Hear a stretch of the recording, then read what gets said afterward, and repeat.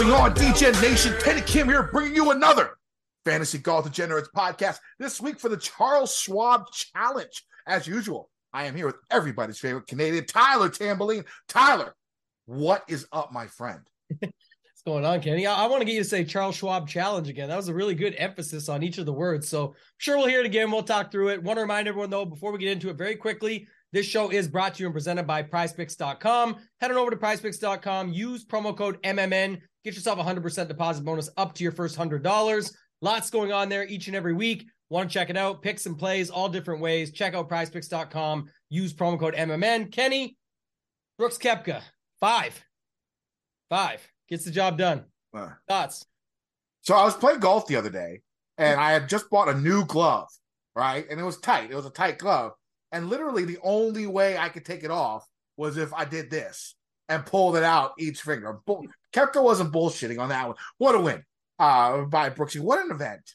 The course was immaculate. I can't believe that they kept the course in such good shape on Sunday. Of course, the scores were a little bit lower on Sundays because everything was so soggy. But to be able to play in no standing water and be able to play the entire day Saturday, kudos to the green staff there. Wow. They did an impressive job. I loved the course. I mean, it could have used a couple of different things. Like the par fives, they should have been able to not being able to reach sort of took a little bit of the luster out of that. No one really was reaching those par fives. You didn't have those eagle chances. Personally, I liked 14. I liked the drivable par 3. You had a couple of eagles, par 4. You had a couple of eagle chances there. I know Cantley had an eagle on Sunday. Great win by final day by Brooks and by Hovland. They went toe to toe. I would not be surprised if we see that matchup again in a major, possibly this year. Because these two guys are in that level. They're so good that I could see them doing it again. Like after the round, I went ahead and bet Hovland 22-1 for the U.S. Open, 25-1 for the Open Championship. I just went ahead. He's going to win a major soon. His short game was, around average, maybe even a little bit better. Pretty solid showing. I mean, really, he went toe to toe on 13 was the big decider outside of 16, but on 13, what's his name? Hovland walks in that birdie putt, like steps towards Koepka. You know what I'm saying? Like there was a little bit of swag in that birdie making. I love seeing that from Victor. You don't really see that too often. He was in it to win it. I mean, God, it was great. And then of course, Koepka just hits this like drippy smooth 10-footer for par. So it's not tied. It's only a 1-stroke lead. They both birdie 15. They both par 14. And then of course we get to 16, and that was really Hovland's only mistake. Now, it was the biggest mistake of the tournament. One back with 3 left, and you skull fuck it into a goddamn fucking bunker lip, which was really too bad for him because it would have went down to the wire. It would have went down to the last hole. One of the two, I guarantee, would have birdied the last hole to win the event. I could see that happening.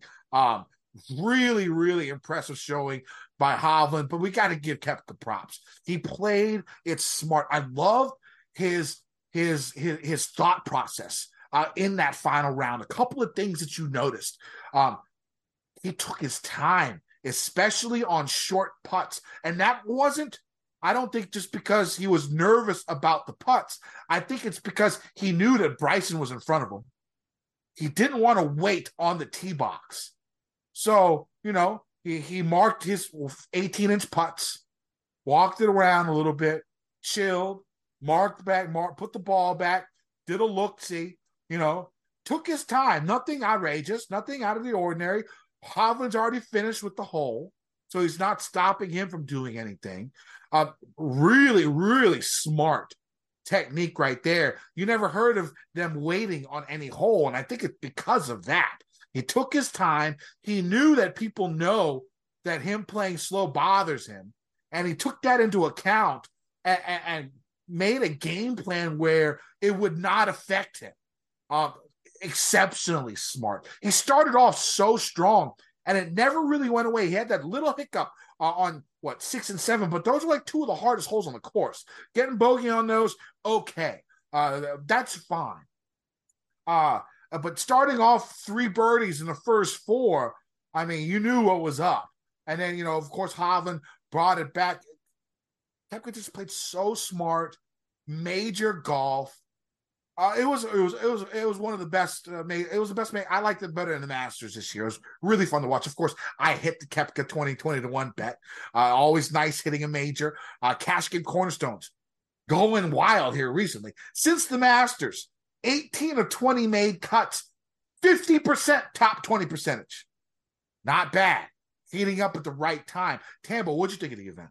Yeah, I loved it. Like you said, a lot goes with it. We got the U.S. Open in 3 weeks. I know that everyone's already turned their head to that and LACC, but this course, Oak Hill, like you said, was pretty incredible stuff. Kept it in check. I know not everybody was happy with the Sunday result in the sense of not what happened. I mean, it was great ending to the tournament, but how the course played. And it is what it is. Not much you can do. You couldn't change that. It was too so soft, Yeah. It's not much you can do about that. The point you made, though, about the Brooks setting his own pace, I think he talked about it a little bit after, he didn't fully go into it. People took and put 2 and 2 together of him mentioning at the Masters. He went at everyone else's pace.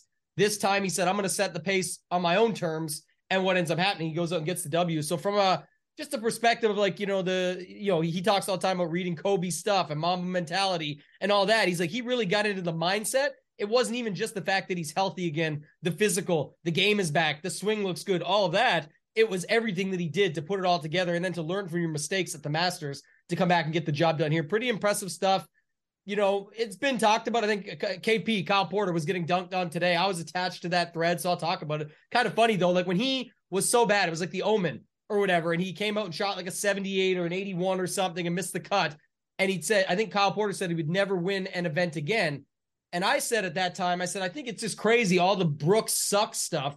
Because if you watch the Netflix documentary, people are dunking on me for this, backing it up. And I was kind of backing up Brooks, saying, look, the guy at the time was clearly having a rough go at it. If you watch the Netflix documentary, he was in his feels. Like, this was a bad time for him, but he was working on getting healthier. He was talking about how the trophy shelf, which was built huge, by the way, was supposed to fit more trophies on it. And he was expecting to have more by now.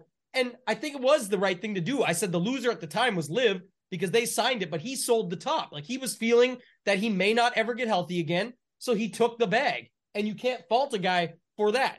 I don't think Liv is winning much more because of Brooks all of a sudden having success on Liv and now winning a major. I don't think it really helped them that much, but the win for Brooks was, and what I was trying to frame up in that tweet was quite simple, is that he takes the bag because he doesn't know if he'll get there again. But if he does, he's got the bag and the major and the trophy and everything to go with it, and now he continues to have his cake and eat it too. So I really thought just everything going on with Brooks through all of this stuff, it really showed out. And then for him to go and get another one yesterday, like the names that he gets put in the class of with 5+ majors, I can't even remember the stat. It was like when Rory, Rory was getting, I can't remember. Do you see the one about Rory about getting his 5th and Brooks had 0 or something? And now Brooks has Rory 5 had to 4. match. Rory 4 or had something. 4. Yeah. Either way, that's pretty crazy when it's down the stretch like that. And then just one more note off of Brooks for a second. The Hovland stuff, like, man, talked about it earlier in the week, last week, a bunch. Fried Egg Polly, I kept hitting him up, just talking about it on that. Like, he wrote a whole article on the Hovland stuff, and it was crazy to see the transition in the around the green game. It's actually pretty strong now. It was good. It looked very good. Pretty good. He looked good at the Masters. You brought it up last time after the Masters when we did our recap. You talked about it there. I mentioned it again too last week, and just some of the other stuff. And in the other events that were the easier events, maybe don't need it as much, but in the bigger events, if he can just bring that around the green game with everything else, he's in the mix. What do you know? Until 16, he was doing his thing. All the talk was about Brooks, but really Hovland was the one that was doing his thing. Like, Brooks was just setting his pace and making the putts that he needed to, and he was still playing incredible, but Hovland was doing his thing down the stretch until 16. So not much you can do about that. Other guys, real quick, Kitayama back in the mix in a big time event. Cam Davis, from, how he was to then missing all the cuts to saying he's not healthy, then to saying he got healthy again to come back, and now he's looking pretty good. Rory and Chef back in the mix, like, found their way up to the top of the board. Cam Smith, Bryson, some of the Live guys. Like, there was a lot to be talked about at this major. I thought it was a really good one all around. We got a good leaderboard. We got a good ending. Anything else that you had to Some add? other guys that weren't really on the top of the leaderboard, but sort of caught my eye. The Hatton, Xander, DJ, featured group on Thursday and Friday was must fucking see TV. It was unbelievable, especially on Thursday when DJ was playing really, really well. Xander started with 4 over after 3 or some shit like that, had to make his comeback, which was incredible. And then Hatton, of course, cussing up a storm, shooting +7 on the first day, but finishing the event at 1 over par inside the top 15 after a 77 on the first day. That says a lot, I think, about Hatton. You know, a lot about people talk about Hatton where, you know, if he's pissed off, he's not going to be into it. He's just going to explode. Well, he was plenty fucking pissed off on Thursday after watching it. The F-bombs were flowing. Okay. And he just couldn't get anything really done. And then Friday, Saturday, and Sunday, he just grinded it out with 6 under in his last 3 rounds, in his last 54 holes. Really, really impressive stuff. I went ahead and put a number on him, 40-1 for the U.S. Open, 33-1 for the Open Championship. I really liked what I saw from Hatton, especially him grinding it out like he did. Really impressed me. Other guys that impressed me, Denny McCarthy. I know he's not going to be in your mix when you look at players, but he was 6 over with 4 holes to play, 4 holes to play on Friday. Okay. And he was going through the hardest stretch, like 15, 16, 17, and 18. Like 3 of those holes are like really, really hard. He went 1 under to make the cut on the number and finished even 70s, 3 straight 70s, I think, or something like that. Finished even par for the other 3 days. Really, really solid. Gained 4 strokes with his approaches. Did his putting thing. I love Denny McCarthy this week. One of my favorite plays. Other things, you spoke about Rory.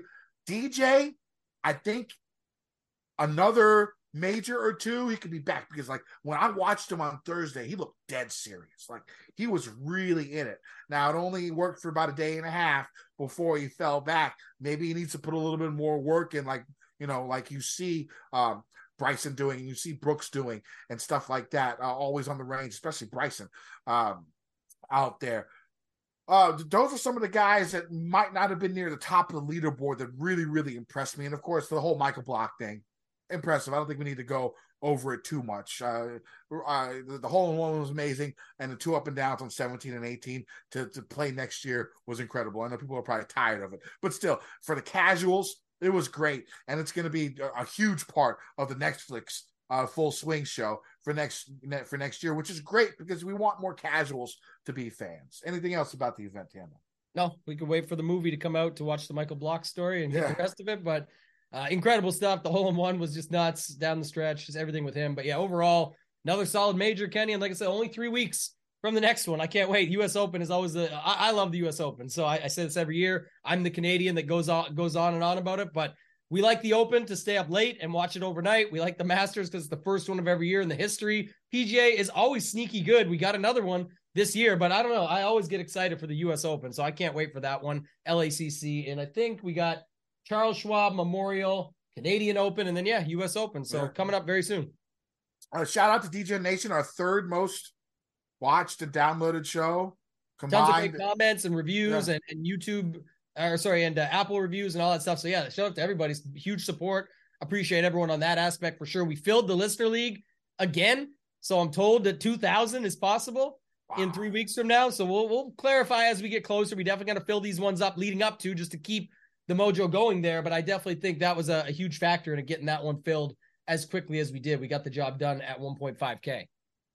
All right, so let's go to the Listener League for the Listener League winner for the PGA Championship. Crank it up 10. It has a hat. I don't know what the hat says. It is way too small for me to read, but a black hat avatar. He won with 438 points. He had Koepka, the winner. He was right around where his ownership was in GPPs, around 12.5% in our listener league. Cam Smith, about 10%, finished in 9th with a really, really solid Sunday. He could have shot way better than 65. He had a couple of bogeys in there. It could have been like 63, 62. out there for Cam. DJ, he went straight up live. Straight up live. DJ. He ended up finishing in 55th, but man, he had a lot of birdies. 11 birdies, not bad total before this. I mean, you look at Cam Smith, who finished, 46 spots in front of him, had 15 birdies. So, right around there. Cam Davis had a really good week. He was 2% owned. Finished in 4th place. Bryson DeChambeau, wow, all the live guys. 4% owned. We talked about Bryson. I couldn't pull the trigger. Hopefully you guys did out there. We talked about him immensely all weekend. And Mito Pereira, who finished at top 15 or top 20, 11%. 5 live guys. Won the listener league this past week. What do you think of the lineup? That's the thing. I wasn't sure if you would notice it and pick up on it, but it's pretty crazy. Yeah. 5 live guys. I'm not sure if there was another option there instead of Cam Davis, or he just rolled him out and was looking for all 6. But either way, it looks like that was the clear path. I don't think this wasn't by accident. It looks like it was, I'm going to build out the best live lineup I can find and see where it lands and be okay with it. And if it is Cam Davis and he's 7,400, he's healthier, he's playing a little bit better, maybe we can get after it with him. So shout out to Crank It Up 10. Solid lineup. Like I said, balanced ownership, not too much. DJ being the highest owned guy at 18, so not really bad after that. A bunch of guys, and then Bryson and Cam down at that 2-3%. So shout out Crank It Up 10. Already got him in the Tournament of Champions, and then we'll see him in the 3-man this week. All right, that sounds good. Let's get to the course for this week. After an exciting PGA Championship, man, it was exciting. I loved it. It was it was a really, really good watch, and it was really nice having those 4 featured groups. I mean, 12 guys that you can watch. It was nice. The PGA Tour moves back to Texas for the Charles Schwab Challenge. This is an invite-only tournament with a smaller field of just around 120 golfers, with the cut still being top 65 in ties. Only around 55 golfers will be cut rather than the normal 80 or so. The course seems to favor experienced golfers. Since 2001, the winners of this event have averaged around 7 appearances at Colonial before their victory. Only 8 golfers in 70-plus years have gotten their maiden victory here. 6 years ago, Jordan Spieth was the youngest winner at Colonial since 2001. The year before, Kirk had just turned 30 when he got his win. Berger was just 27 3 years ago when he won on the heels of the COVID break. 2 years ago, Kokrak was 36. Last year, Burns was 25. The youth movement has taken over the winner's circle 4 of the last 8 years, but every golfer other than that has won here between 2002 and 2023 or 2022 was above 31 years old. The old guys definitely live this week. The Brendan Todds. I don't know. I don't think Kuchar's playing, but if Kuchar's playing, he'd be live. The Reeves, those old guys, they're live this week. Weather also plays a big factor, as it does on most Texas courses. The winning score here has fluctuated between -9 and -21 the last decade. The biggest reason for the scoring difference, Mother Nature. Taking a glance at the forecast, it looks like it's going to be comfortable temperature-wise all 4 days with light winds. If the wind forecast is correct, I would expect the winning score to be, mid-teens under par, maybe even lower. But make sure you check the weather report Wednesday night to see if the wind forecast shifts and there's any advantages in specific tee time waves. Now, Colonial Country Club, 7,200 yard, par 70, 4 par 3s, and only 2 par 5s. The par 5 first hole, reachable in 2 by most golfers, and if the fairways are playing firm, the par 5 11th could be reachable by the longer hitters, as golfers will need to take advantage of the rollout. There aren't too many eagles at Colonial, but these 2 par 5s are still the easiest holes, especially when compared to the rest of the course. Overall, though, these two par 5s, some of the hardest on tour, so I would focus my attention more on par 4 scoring instead par 5 scoring this week. Off the tee, golfers are going to see tight tree-lined fairways with bunkers in play on most tee shots and water a factor on a few holes. Usually the Bermuda rough isn't too high, but it is wiry and is a penchant for grabbing golf balls and sinking them to the bottom of the grass. In other words, the majority of golf balls hitting the rough won't be fluffed up like we've seen at some courses throughout the year. Bad lies in the rough here are the norm. Now, it is a possibility that the rough could be higher and thicker than we have seen in the past due to, there's been a good amount of rain in the last month and a half. So pay attention to the Golf Channel and golfers talking about the rough and its thickness. If the rough is flush and taller than normal, give accurate drivers of the golf ball more of a bump up, and maybe add an even more emphasis on around the green play. This is definitely a thinking man's course, as it favors precision more than length. There are many doglegs making it much harder to just bomb drives out there. Golfers need to hit certain spots to have clear approach to the green. This leads to many golfers leaving their driver in the bag on a lot of tee shots. So like guys like John Rahm in the past and others have hit their driver here more the last few years. And Rahm, he's had some good finishes here, 2017, 2018, using a good amount of driver. Now, on approach shots, golfers will see small greens with a bit of undulation. Bunkers, very prevalent around the greens. They're normally set up in the front of the putting surface. These bunkers will catch slightly mishit approaches, and we'll see a lot of work on holes where there's a headwind. The greens use bent grass and should be fairly quick with a Stimpmeter rating of around 12. But of course, well known for a very difficult 3-hole stretch, the horrible horseshoe, holes 3 to 5. Hole 3, long par 4, big right to left dog leg. It tightens the hole even more. It lengthens the hole even more. Golfers need to avoid the bunkers and trees on their tee shots, and will have a mid to long iron on their approach in the smallish green with bunkers short right and left of the putting surface. Hole 4, 250 plus yard par 3, elevated green, bunkers short and left. This is the only par 3 on the course without a hole in one in tournament play. And it can be more difficult with a headwind. You can expect that. If you get a headwind on a 250-yard par 3, you're going to be breaking out some long clubs. Now, the par 4 fifth hole, 480-plus yards long, and it's the most difficult hole in the course. Slight left to right dog leg. Golfers are going to be really accurate off the tee, as there are trees in a creek to the right and a large ditch on the left. On the lengthy approach shot, golfers are going to have to deal with bunkers short right, short left, and back right of this tiny, tiny green. In the last 35 years of tournament play, these 3 holes have played nearly 8,000 strokes over par, while the other 15 holes have played a combined 800 or so under par. Even though these holes are at the beginning of the round, the tournament could be lost early if golfers struggle here. If your guys start on the back and have to go to the front, like on Friday, just say a prayer. And near the cut line, say a prayer. Those holes, very, very tough. Tambo, what are you looking for in golfers this week? Yeah, the breakdown was very good. Like I said, we get to a different setup here now, 7,200 yards. The fairway's tight, things like that. So we've seen the course. That's the good news, Kenny. We know a lot about it. We got the Jordan Spieth course history like no other. We'll get to that in a second when we get to pricing. But I think the bigger decision this week is going to come down from, at least from a DFS perspective, to picking your spots, because Scotty Scheffler is here. Scotty Scheffler continues to be like, look, if he doesn't do, I forget what he shot on Saturday at the PGA Championship, but it was not good. But it wasn't bad for how tough it was and conditions and stuff. I'm just saying, if he had played a little bit better on Saturday, he probably wins the PGA Championship. He was right there on Sunday if he does the same thing backwards. So either way, that's going to be the bigger decision. Like you said, you nailed a bunch of the stats, what we're looking for, all of that. But when we get into the tiers, the bigger factor is going to be if you think the guys in that sort of 10-5 range and down to the 9K range are worth it compared to just going in on Scotty Scheffler. And I guess you could say that comparing to the betting board too, Kenny. You've been involved in this, back and forth throughout the last few weeks, where do we just bet the guy at the top, or do you take some of the other shots? Here, I feel like you want to bet some other spots because the numbers, whatever. But in DFS, when you don't know if these other guys are going to compete with him or come up there with him at the top, he's 11-5. I think it's a bigger decision to be made. So anything else you want to talk about before we get into the tiers?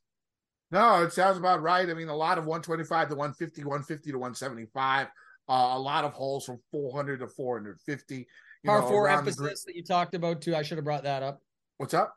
Par 4 emphasis that you brought up as well. Yeah, especially from 400 to 450, par 4 scoring, bogey avoidance around the green play. That's all going to be important. But let's get to the tiers. Let's go ahead and start up top in this 10K range. We got Homo all the way to Scheffler. How you going, Tam?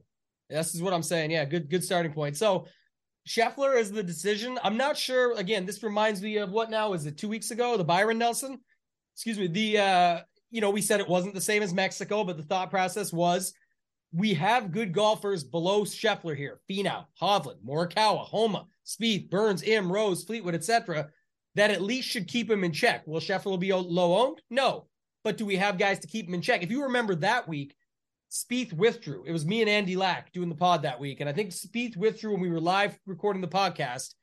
that changed our whole thought process. But in reality, I want to say that Scheffler only got to like 35 or 36% still. I don't really think he ever got to the 40, 50% plus number, or 40 to 50% range. So if you think of it from that perspective, as long as nobody WDs up top here, you got to think there's people that are willing to play Finau. You got to think there's people that are willing to play Hovland. You know, if you go down from there, the Spieth ownership and course history should take away. So I think that Scheffler's number is good. And I think, again, it's another decision where there will be players that just lock Scheffler in. I don't usually lock guys, so it won't be like that, but I could easily see where I am way overweight Scheffler to the field. And then in my other builds, I do something with that 9K range and then a little bit of the lower 10K range, because I know you were selling me pre-show on Homa. I'll save that to you, but some of the other guys there, like Kawa, these guys, it's talent in a field that they can beat. It's just they haven't been doing as much lately. If you go back though and look, like Kawa, 14th and a second before a 40th here last year. Finau, 4th and a second with the 20 and 23rd mixed in between the last 4 years. There is guys here that can contend and compete. And before the second place last year, again, I definitely think Scheffler was a much different golfer when he got here last year, of course, but miscut in a 55th. So there is at least something to be said. But for me, Scheffler, and then making some decisions, probably Finau, and maybe you can sell me on Homa, but really Scheffler and then dropping down to the next tier for me. I'm definitely playing Scheffler and Homa. Scheffler, we've talked about. I mean, the guy, it's Texas. He's what, the 11,000 is not super prohibitive. You know what I'm saying? If he was like 11,800, 12,000, then you think a little bit more, but it's a lot harder to make lineups with that price. But 11K, I don't see any problem. Go ahead, use Scheffler. He's one of the best in the business. He had his B game at the PGA Championship and finished in second. You know what I'm saying? He had his B game. You know, Koepka had his A game basically for 3 rounds. Scheffler had his B game for all and his D game on Saturday, and he's still doing what he's doing. It's really incredible the run Scheffler's on. I don't think you can count him out of anything. If you want to just bet him at what is he, 5-1 and make him your only bet, whatever. It's probably better than the bets that I'm going to bet this week. You know what I'm saying? Yeah, I definitely play Scheffler, but I really like Homa. I read Bamford's article. Steve Bamford. Go out, check at Bamford Golf. Him and Ben Coley are really the only 2 articles I try and read before the pod. Now, Ben releases his article on Tuesdays now, so I do not get to read Ben's article. Bamford's one I read pre-show. And he made a lot of really good points in his article about Homa. First off, the betting number is 20-1. Very, very fair for someone who's won 4 times in the last 18 months. I mean, you look at the guys around him, you know, Spieth, Kawa, you know, they don't have that winning, you know, they don't win as often as Max has done. And Max tends to do well on these tight, classical, tree-lined type courses. Wells Fargo, Riviera, or whichever one he won in California all the time. Those are just tight, classic, tree-lined type courses. Now, those are a little bit lengthier than Colonial, but still, I mean, you got to have that same type of mind frame, same type of game when you go into these type of courses that aren't cupcakes. You know, I like Homa in a little bit more difficult, and he showed some resilience this past weekend at the PGA Championship. It's at one point in time he was, you know, +1, even -1, around there, late second round, early third round before the weekend came, and he went down a little bit. You know, and he hasn't really been the great at majors, but we're not a major.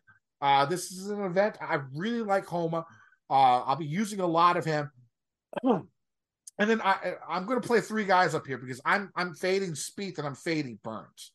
So, you know, I'm not using any high 9K guys. And I'm iffy on Sungjae. I think I'm going to play him for now, but I'm not sure. So I think I'm going to go 3 guys in this 10K range. And it's either going to be Homa, it's either going to be Hovland or Finau.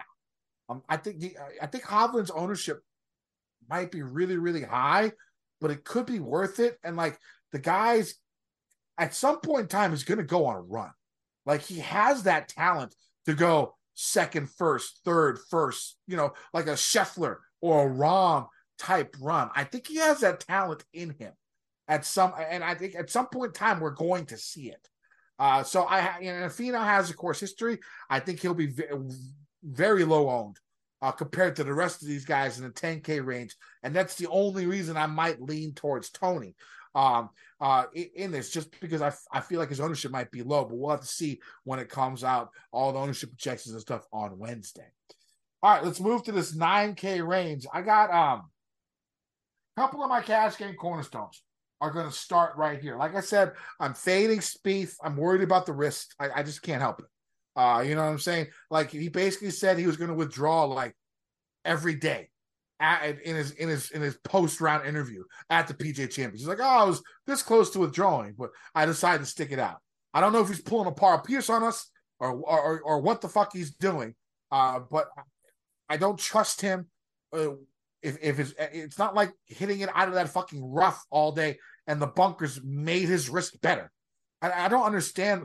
Like, there's 2 more elevated events that he's going to have to play before the U.S. Open. So I don't know. Maybe he's okay, and if he is, it'll probably be a good play. But I'm fading him. Burns, I feel like the ownership's going to be too high, and it just doesn't. I'm just not a Burns guy. Not at this price. I know he had the win last year, but at this price, I'm not the biggest fan of Sam Burns. I'm going to go ahead and pass. I like Justin Rose a lot. I didn't bet him, but I thought about it hard. 28-1 is a really good number. One of the best bent grass putters out there. Good showing last week at the PGA Championship. Really, really good, consistent run since his win at Pebble Beach. His course history here, very, very strong. I'm starting my cash lineup with Justin Rose. I'm going balanced. I think you can start with Scotty. That was my plan B, starting with Scotty. But this 6-6, I think, is going to be a little bit higher. And it has. I've been really successful the last couple of weeks because the 6-6 has been low. It's been around under 5%, 6%. And so for me, that usually ends up being better. Like, you know, prior to that, I lost a bunch of 5 of 6s, and there was one 6 of 6 week where, you know, I just broke even because he's got the 6 of 6 percentage in cash has just gotten a lot better. People have just gotten better. I do expect the 6 of 6 to be very high this week, so I'm going more balanced. Still upside with my top guys, but more balanced. I don't and looking for those cheaper cut makers, stuff like that. We'll be able to tell my whole lineup before the end of the day is over. My second cash game cornerstone, right underneath him, Tommy Fleetwood. It was either going to bet Justin Rose or Tommy Fleetwood. The smart bet was probably Rose, but I'm not going to miss out on Fleetwood. I think at some point in time he's going to win. This seems like the event where you don't have to score 22 under. You don't have to go 23 under. You know, the mid-teens under par, like the 10 to 15 range under par, I think is what Tommy needs to win a nice, solid top 20 finish at the PGA Championship. The form looks good. He's actually number 2 in my stat model. Really good from the proximity ranges I'm looking for. Are really good on the 400 to 450 yard par 4s. Everything rates out well for him. I went ahead and took the bet 30-1. I really do like him. And then I like Chris Kirk. Again, a 9100 former champion, been playing good golf all year, got his W, got that monkey off of his back, can play a little bit more freely. Of course, his numbers, they look great. Really good around the green. Really good on the 400 to 450 yard par 4s. One of the best from 125 to 150. Really good on par 4s as a whole. I like Chris Kirk. Tambo.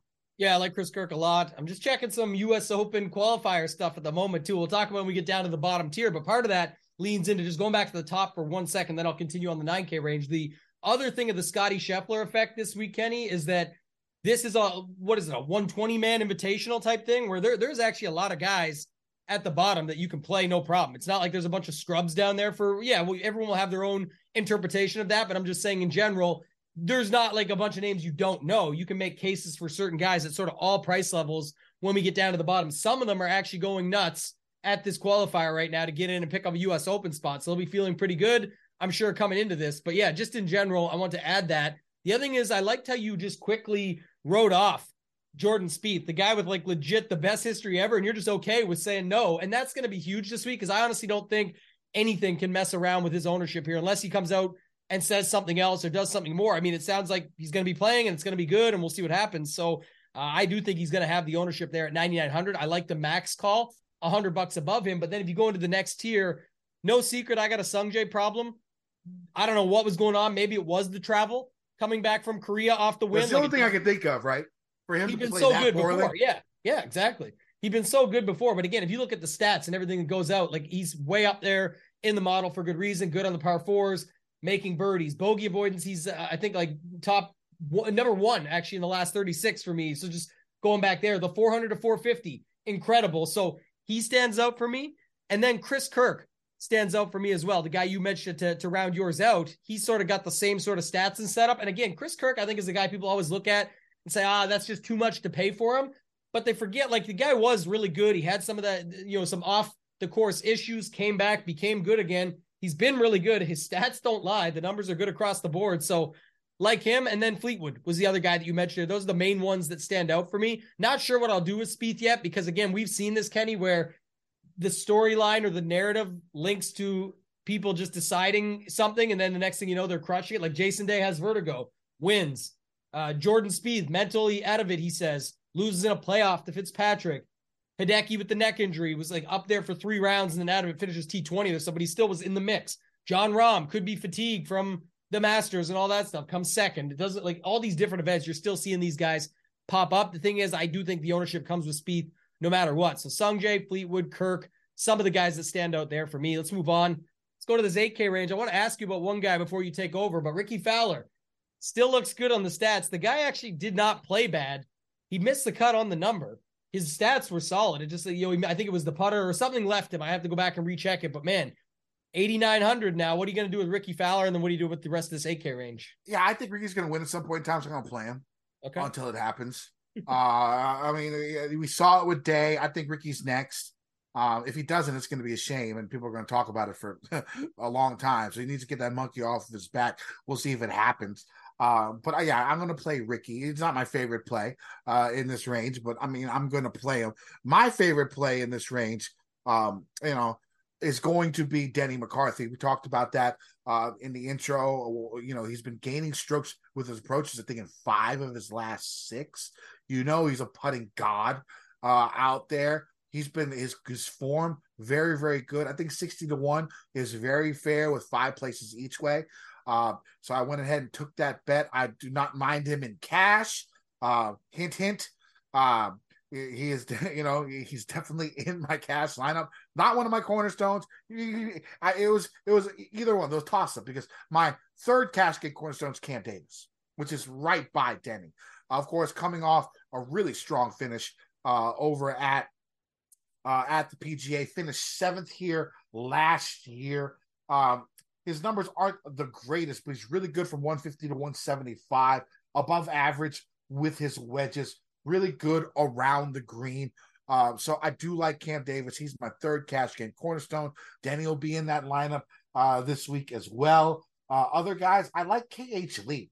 Again, like when it comes to the numbers, like he's well above average in almost every single category that I'm looking for. He's not playing horribly. I don't remember if he made the cut or not. I don't think he did. I think he might have missed his last couple of cuts because he made the cut on a number at Byron. Yeah, he finished 29th, just passed. Yeah, and then 50th, so, 8th, the 2 before. Yeah.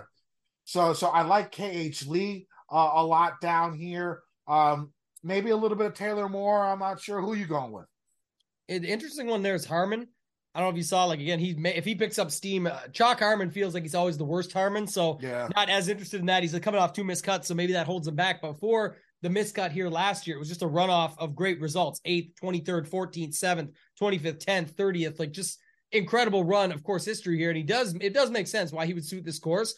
But I can't decide this whole range, Kenny. Like, here's the thing. I can't decide if this range, to me, when you first look at it, you're like, okay, Fowler bounce back, Henley bounce back. Your point on McCarthy is good. Cam Davis, I bet him. I know why people are betting him. He's healthy now. Hoagie looks good on the stats.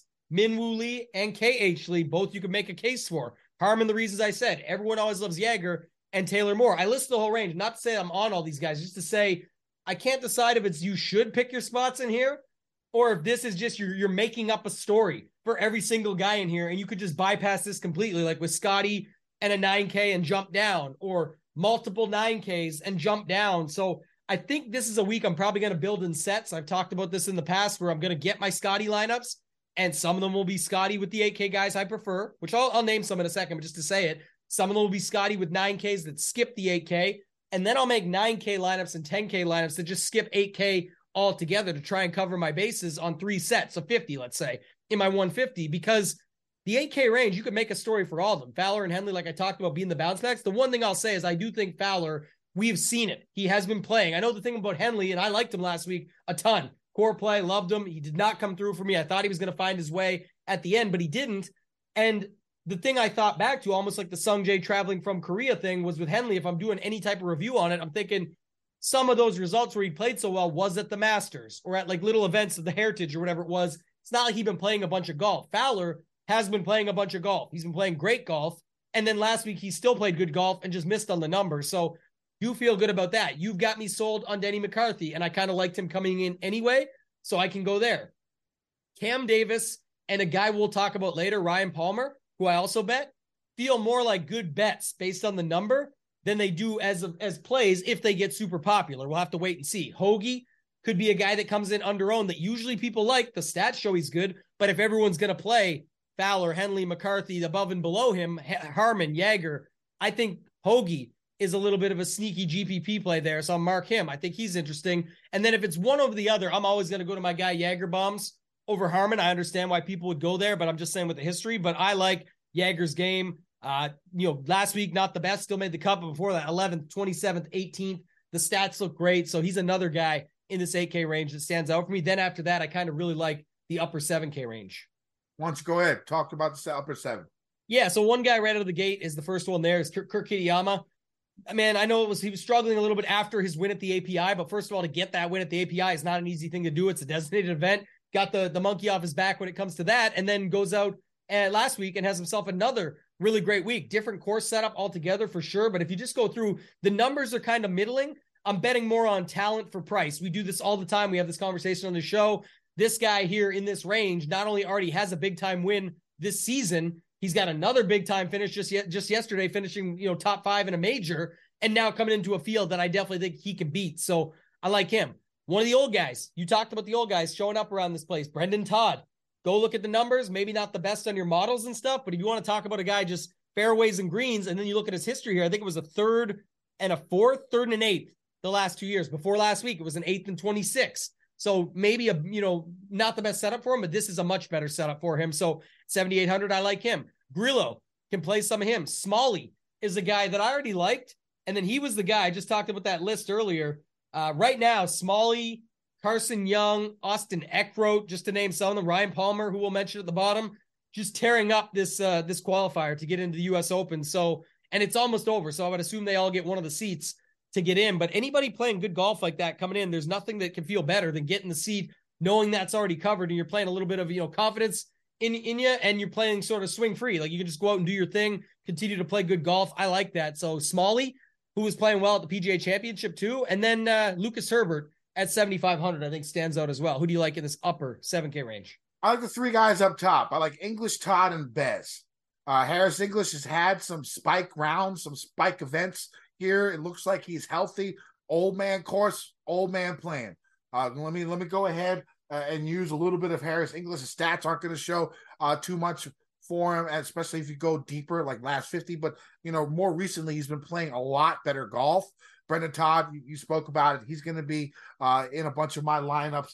And I like Bazinhood, who had a really strong finish last year here. These type of courses where, again, you don't have to shoot 27 under par to win the event, I think are really helpful. This is sort of like his zone, like in a Tommy Fleetwood type zone, where I do like him. Again, his around the green game should be helpful. So I do like Ziedenhout, those 3 up top. When we go down into the bottom, my final cash game cornerstone is going to be Eric Cole, who was, first round, who was near the top of the leaderboard at the PGA Championship for the first couple of rounds, has been playing really excellent golf. A lot of top finishes and a lot of made cuts here recently. And in my stat model, he comes in inside the top 15. So all of that just works well for me to use him as my final cash game cornerstone. So my cash game cornerstones for this week are going to be Justin Rose at 9,300, Tommy Fleetwood at 9,200, Cam Davis at 8,600, and then Eric Cole at 7,200. Leaves you, I don't know, like well over 15,000, like 15,600, 15,500 to fill out the rest of your lineup. You can even go 8K, which I'm doing, down to a high 6K, which I'm doing for my cash game lineup. Other guys I do like down here, Billy Horschel has not been playing really good golf, but for $7,400 and the talent level he has on an old man's course, that he's played decent here in the past, I'll take a flyer on a single-digit percent owned Billy Horschel down here. Who else? Ryan Palmer. It's in Texas. You play Ryan Palmer in Texas. Staying with Davis Riley. It seems like you play Davis Riley in Texas. Those are just things you do. Justin Suh, been playing really, really good golf, was up there on the first page of the leaderboard all the way up until late Saturday. He's been making a shit ton of cuts, really been keeping my season-long fantasy team alive here. I think I've won like 5 in a row in solid with a bunch of the Golf Digest boys, Boston Capper, Andy Lack's in it, Brian Kirshner's in it. Doing pretty well in that one. And then Giuseppe. Give me a little Giuseppe Straka, who is just lights out with the irons at the PGA Championship. Again, another guy I like in courses that are not going to be 27 under, 22 under. You get that mid-teens to low double digits. I feel like that's his zone, and I like him. And I really like his number. What was it, like 170 to 1? 8 places each way. I'm a fan of that. Tampa, who's in this lower area that you like? Yeah, I think this is a really good range, and it goes back to what I was saying up top, Kenny, with the Scheffler conversation. This is a range that you can just land in and feel pretty safe. Like I said, when we get to the bottom 6Ks, there's going to be guys we talk about, but if you're breaking it down for the 7K range, there's a lot that I can go to. Starting at the bottom, I always go for Aaron Rye. Again, not everybody likes him, make fun of him, 2 gloves and iron covers and all that stuff, but talent-wise, at 7,000, I think he's a good play down here. Matthew Neesmith just showed up. Both him, Sam Stevens, even Putnam, all those guys at 71, you can make some choices.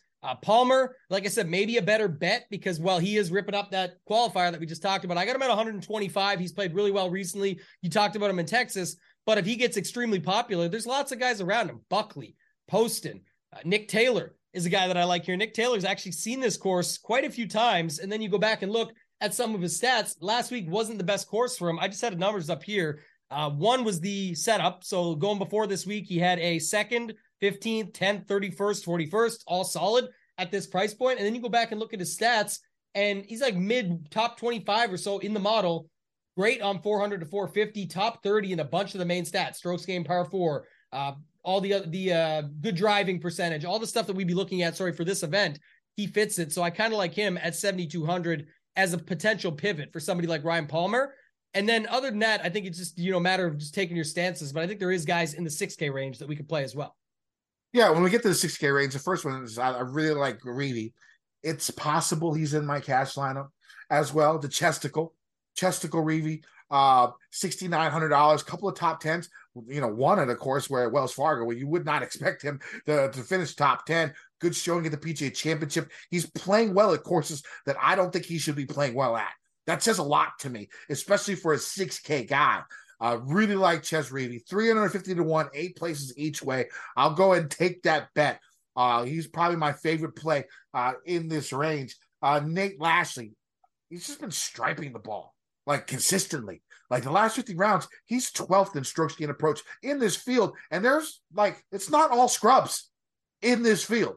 I mean, to be top 15 in this field in strokes gained approach, that's saying something, especially for a guy at $6,900. Give me a little bit of Nate Lashley down here. Akshay Bhatia, again, his biggest weaknesses are going to be putting, short game, and bogey avoidance. Well, if the winds are going to be like 5 to 10 miles per hour all week, hopefully he's hitting a lot of fairways and a lot of greens. And he can avoid a lot of that short game, badness that he has. That's what I'm hoping on for a guy at that price. Eckroat, again, a guy who was in contention, almost winning an event. What was it, Byron Nelson a couple weeks ago, right? Yeah, he was up there. You almost won the damn thing. Give me at the same price. At this price, definitely take another run at him. You said he's playing out of his mind at the U.S. Open qualifier too, right, Tambo? he is. That's what I was just pulling back up to see where he's at right now. Yeah. Yeah. So I like Eckroat a lot. And then maybe a little bit of Robbie Shelton. Just the model likes him. So at $6,400, if the model has him in the top 20 in the last 50 rounds, I'll just go ahead and play him. Yeah, I'm just trying to see what the latest update is here. I had it in front of me. It was right now we've got, it's just rounding out, it looks like. So we've got Carson Young at the top. Carson Young, wow, he's 14 under. The next closest is 11 under. You watched it on the documentary. You know how they play through it 2 rounds. Right? Oh, okay. That's right. Remember the White Claws? I was like 14 under. What the fuck? I thought he played the White Claws round. at the turn for our guy Joel Damon. So I mean, they're running through it. But Eckroat is 10 under. Who else is up there right now? Where did Ryan Palmer go? Ryan Palmer's 6 under, so he actually dropped down. S.H. Kim, Novak, some of the other guys in this field that just I'm seeing here up at the top. Norlander, man, I don't know. Paul Haley's up there. He's another guy. But yeah, Carson Young and Eckroat. I like the Eckroat call anyway. Like I said, we know what his talent is. It's boom bust, but the upside is there, and the boom looks really good when you get it. We saw that, like I said, just a couple weeks ago, so I don't hate that. Akshay is just your betting on talent. He's another guy down here. You could say another guy you could look at was who's the other guy you were saying at the top? Nate Lashley. Yeah, just going across the board with his stats and seeing everything that he's been doing. Very solid across the board at 6,900, so I think he's fine. Some of the other guys that stand out, the Ben Griffin, Ben Martin, just from a stats perspective. Mark Hubbard, 6,600. Robbie Shelton, another boom bust guy that I think you could go to down here. I always play a little Grayson Sigg. Carson Young at 6,300. If he gets popular, I think it's fine to go away from it. Obviously playing good right now, but it's just, you never know at that price, you're taking a risk anyway. And then Tyler Duncan is a guy that I'll always play a little bit of just for the good first name mojo. Same first name, got to roll him out, but he looks pretty good too. Anybody else in this 6K range that you like? No, I mean, I might play Michael Kim. I might play Dylan Wu, but the guys I talked about are going to be my main guys. Yeah, Dylan Wu, another guy actually. Like, what was his price? 67? Yeah, I think he was 66. Stats earlier. I was looking at some stuff. He is 6,600. Yeah, I like him there as well. Sounds good. One and done. Who you got? I got to see who I have left, man. I don't think I used Scheffler in one last week, so that turned out okay. JT Brooks, the other was not good. Koepka in the one and done. I should have done that. Yep. I jumped up to like inside the top 800 or some shit like that. I think I might use like I got Chris Kirk I can use in one, maybe something like that. And then in the other one, I have a lot more options. I have Homa, I have Im, I have Hovland. So with them being all 40% range, I think I'm going to go there and try and get different in that one. Because funny enough, my other one started so strong. This other one that I've been picking the other stuff's in up to almost 10 million now. Has just been climbing back into it. So got to finish strong, but I think it's going to be like a Chris Kirk, Homa, maybe to your point earlier, Hovland, something like that I'll end up using. All right, I'm going Denny McCarthy or Justin Rose, more than likely for my one and done. All right, Tambo, bets. Yeah, I got 4.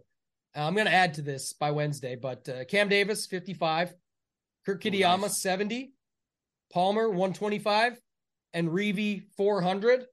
The first 3 are with 8 places. The Reavie is with 5 places. That's all I got for now, though.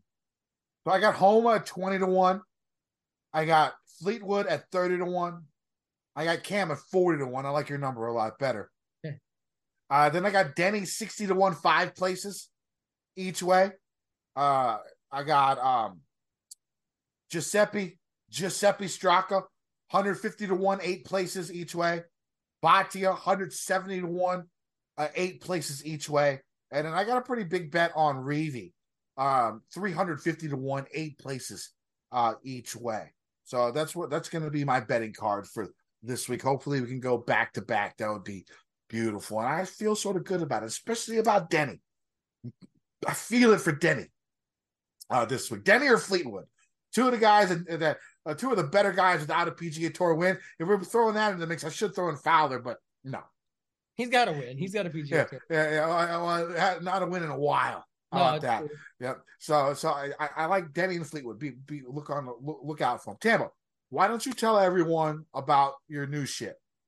Yeah, well, I was just looking up Denny and Fleetwood numbers because that's kind of like the perfect range I have to round up my card, Kenny. If I want to make it a 6-pack with 55, 70, 125, and 400, I could just throw the 30 and the 55 on there and be done with it. That's with 8 places. If you want to take those guys, probably wouldn't take the 8 places on the 30, but just in general, just looking at it. So we'll check it out. I'll have more by Wednesday. That's great news. Like you said, talk about the new gig, shipitnation.com. It's been an incredible start. I want to thank everybody out there that has joined, all the original support, the people coming in out of the gate has been awesome.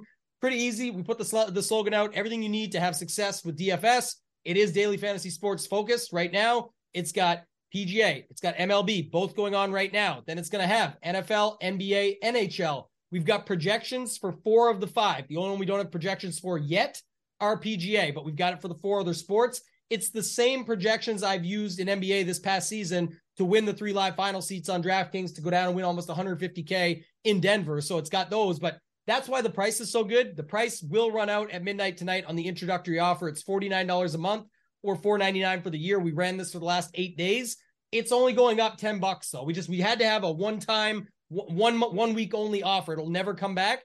It'll be $59 or $5.99 starting tomorrow. But either way, still very fair for what's included, getting all of that stuff. It's got tools for MLB. We've had a bunch of winners already. The Discord is awesome. I know Kenny's got to hit me up for that lifetime free membership. So we'll talk about that after the show. But again, appreciate everyone that's been out there checking us out. If you have any questions, hit me up direct on Twitter at @ToeTagAndTambo. Our Twitter is at ShipItNation. You can check out the site, shipitnation.com. And then, of course, on Twitter this week, I'll have everything out the same. Get the tidbits out early Wednesday morning. Go to Mayo's studio, record the live in-studio show with him. And then the Showdown shows are back on Mayo Media Network as well for round 2 and round 3 as part of a collaboration with Ship It Nation. So lots of stuff going on, Kenny. Excited for what we got here and everything that we've got going on at Fantasy Golf Degenerates as well. Yeah, I do have to say it's nice working for so many people over the years and getting all these lifetime memberships. We worked for Roto Grinders, so I got one of those. What else? Fanshare Sports. We did some of theirs.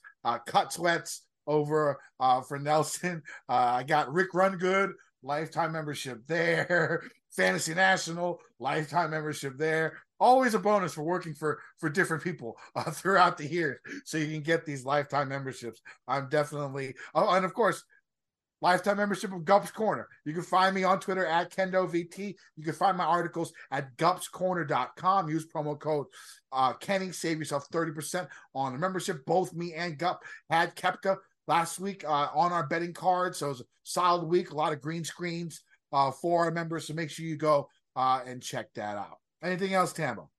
All those people that just heard you say that you got their free membership, they're coming for you. Wait and see how many get cut off after this pod. We're like, wait, that guy still has that shit? All those sites are great sites. Yeah. Great sites. All of them. So hey, there you go. I just plugged all of the sites for you. Keep my free membership. All right, guys. I don't feel a major hangover on this one. I am ready to rock. Let's get this done. Let's win some motherfucking money. DJ Nation. I've been getting dirty money, Jordan Belfort. Stacking penny stocks while I'm flipping these birds. Sipping on Ciroc, trip 'em up with the words. I done popped the Molly and I think it's be my third. Jordan Belfort. Mother's Day is almost here, and you can get her the most beautiful time-tested gift around. A watch she can wear every day from Movement. Whether mom's into classic dress watches, rare and refined ceramics, or tried and true bestsellers, Movement has something she'll love. And right now you can save big on the best Mother's Day gift ever with up to 50% off site-wide during Movement's Mother's Day sale at MVMT.com. Again, that's up to 50% off at MVMT.com.